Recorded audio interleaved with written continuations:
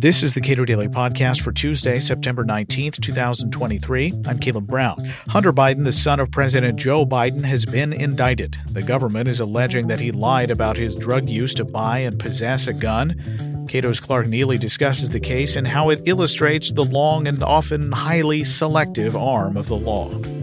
I feel like a little bit of background is in order here because there have been a lot of ins and outs that have ended with where we are today with these charges for the president's son. If you don't mind, what led up to the exact moment here where there appeared to be a plea and it evaporated, it blew up? This is a really challenging situation to explicate.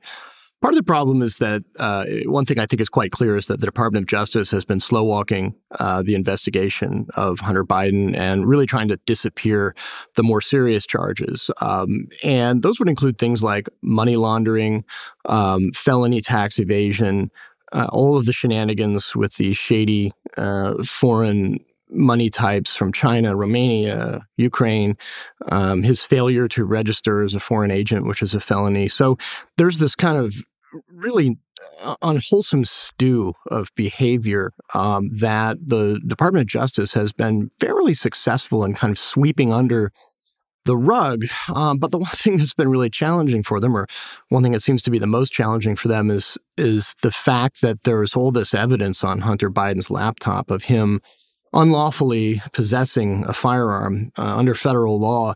Any user of a unlawful user of a controlled substance is categorically forbidden from owning a firearm. And Hunter Biden, as we know, and as he himself has said, was in fact a habitual user of cocaine, among other drugs, at a time when he also not only possessed a handgun, but was showing it off on camera, and those pictures are on his laptop. So what is poor DOJ to do? Because you can only sort of slow walk or sweep so much conduct under the rug before it becomes perfectly and pellucidly clear that you're trying to give the president's son a free pass because of his status. They absolutely have been doing that, but apparently there were limits. Now, this puts probably many libertarians in a bit of a bind in terms of at least discussing the case because one, I think most libertarians would say that being an unlawful user of a controlled substance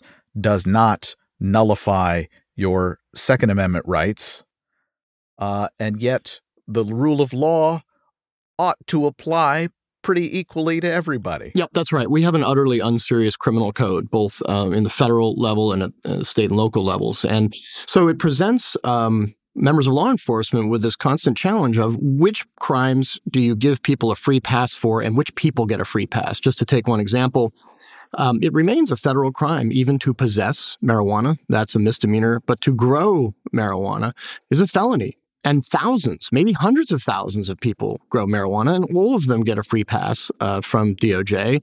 And so the list of kind of unserious crimes that you will almost certainly get a free pass if you're the right kind of person. You don't go out of your way to sort of rub DOJ's nose in the fact that you're criming.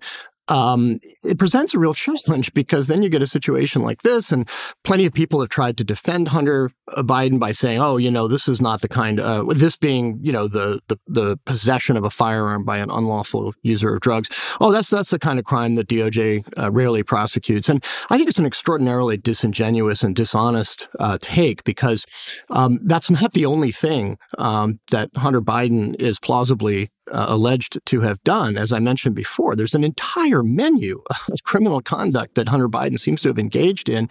Now, we can sort of debate and dispute why DOJ happened to pick these few items. And when I say these few, it's a 3-count indictment that includes 2 false statement charges and a charge for violating the federal law that prohibits unlawful users of controlled substances from possessing a gun. The false statements charges basically come from the forms that you have to fill out and the representations that you have to make when you purchase a gun from what's called a federal firearms, FFL, federal firearms licensee. So yes, we can debate whether somebody, just an ordinary person, would have been charged for these crimes if that was all they did. But there isn't the slightest doubt that if you engage in the whole slew of criminal activity that it seems fairly clear that Hunter Biden has, which would include unlawful possession of narcotics, that would be cocaine, all of the shady activity with foreign business people, almost certainly money laundering, probably conspiracy, probably tax evasion. Once you racked up all of those plausible charges, the idea that they would then give you a free pass on anything, including particularly making false statements in order to acquire unlawfully a firearm, I don't think so. You wouldn't get a free pass on that. Now, could he still challenge some of these charges in court and say, the law that prohibits drug users from possessing a gun is unconstitutional? You bet. And is he going to? Almost certainly. So it seems clear from your telling of it that DOJ is perhaps doing its best to assure that the least serious and most immediately provable charges are the only ones that come forward. I think that's right. With DOJ, everything is for sale and everything is transactional. Just about everything can be forgiven. If you're willing, for example, to sign up as a cooperator and snitch on somebody else, or if you can if it looks like going after you would represent a threat to somebody's career. So again, this is an agency that almost never takes cases to court anymore because they've become so effective at inducing people to plead guilty. 2021, 98.3% of all federal criminal convictions came from guilty pleas. So this is a fundamentally transactional agency that is, essentially turned criminal adjudication into effectively a giant rug bazaar. And I think it's not at all surprising that they are kind of flummoxed about how to handle this Hunter Biden situation, because on the one hand, as noted, he's almost certainly engaged in a whole slew of crimes for which anybody else would be facing really serious charges. On the other hand, he's the president's son. He's a bit of a hot potato. We can see from their conduct over the last few years that, again, they've been trying to sweep as many of these charges under the rug as possible with an eye towards allowing the statute of limitations to expire on some of the more serious ones, which it has. But then there's this problem, essentially, of it's so blatantly obvious that Hunter Biden committed multiple felonies in the acquisition of this illegal handgun that, as I said, apparently DOJ has limits. They'll forgive a lot. They'll sweep a lot under the rug, but at some point they just can't swallow it. And I think I don't know what that calculus looks like, but apparently Hunter Biden crossed some line that even DOJ won't forgive. We've discussed the issue of the form that is required for someone to secure their Second Amendment rights for themselves. And where do you see that going? Is there anything recent that jumps out at you that says that there's something untenable here? Yeah, there is. There's a Fifth Circuit case from just the last month or the month before where the Fifth Circuit held unconstitutional the federal law that prevents unlawful users of controlled substances from owning a firearm, or at least as applied to a man who admitted that he was a regular user of cannabis, of marijuana, and he was prosecuted under that provision that prevents unlawful users of controlled substances from owning a gun.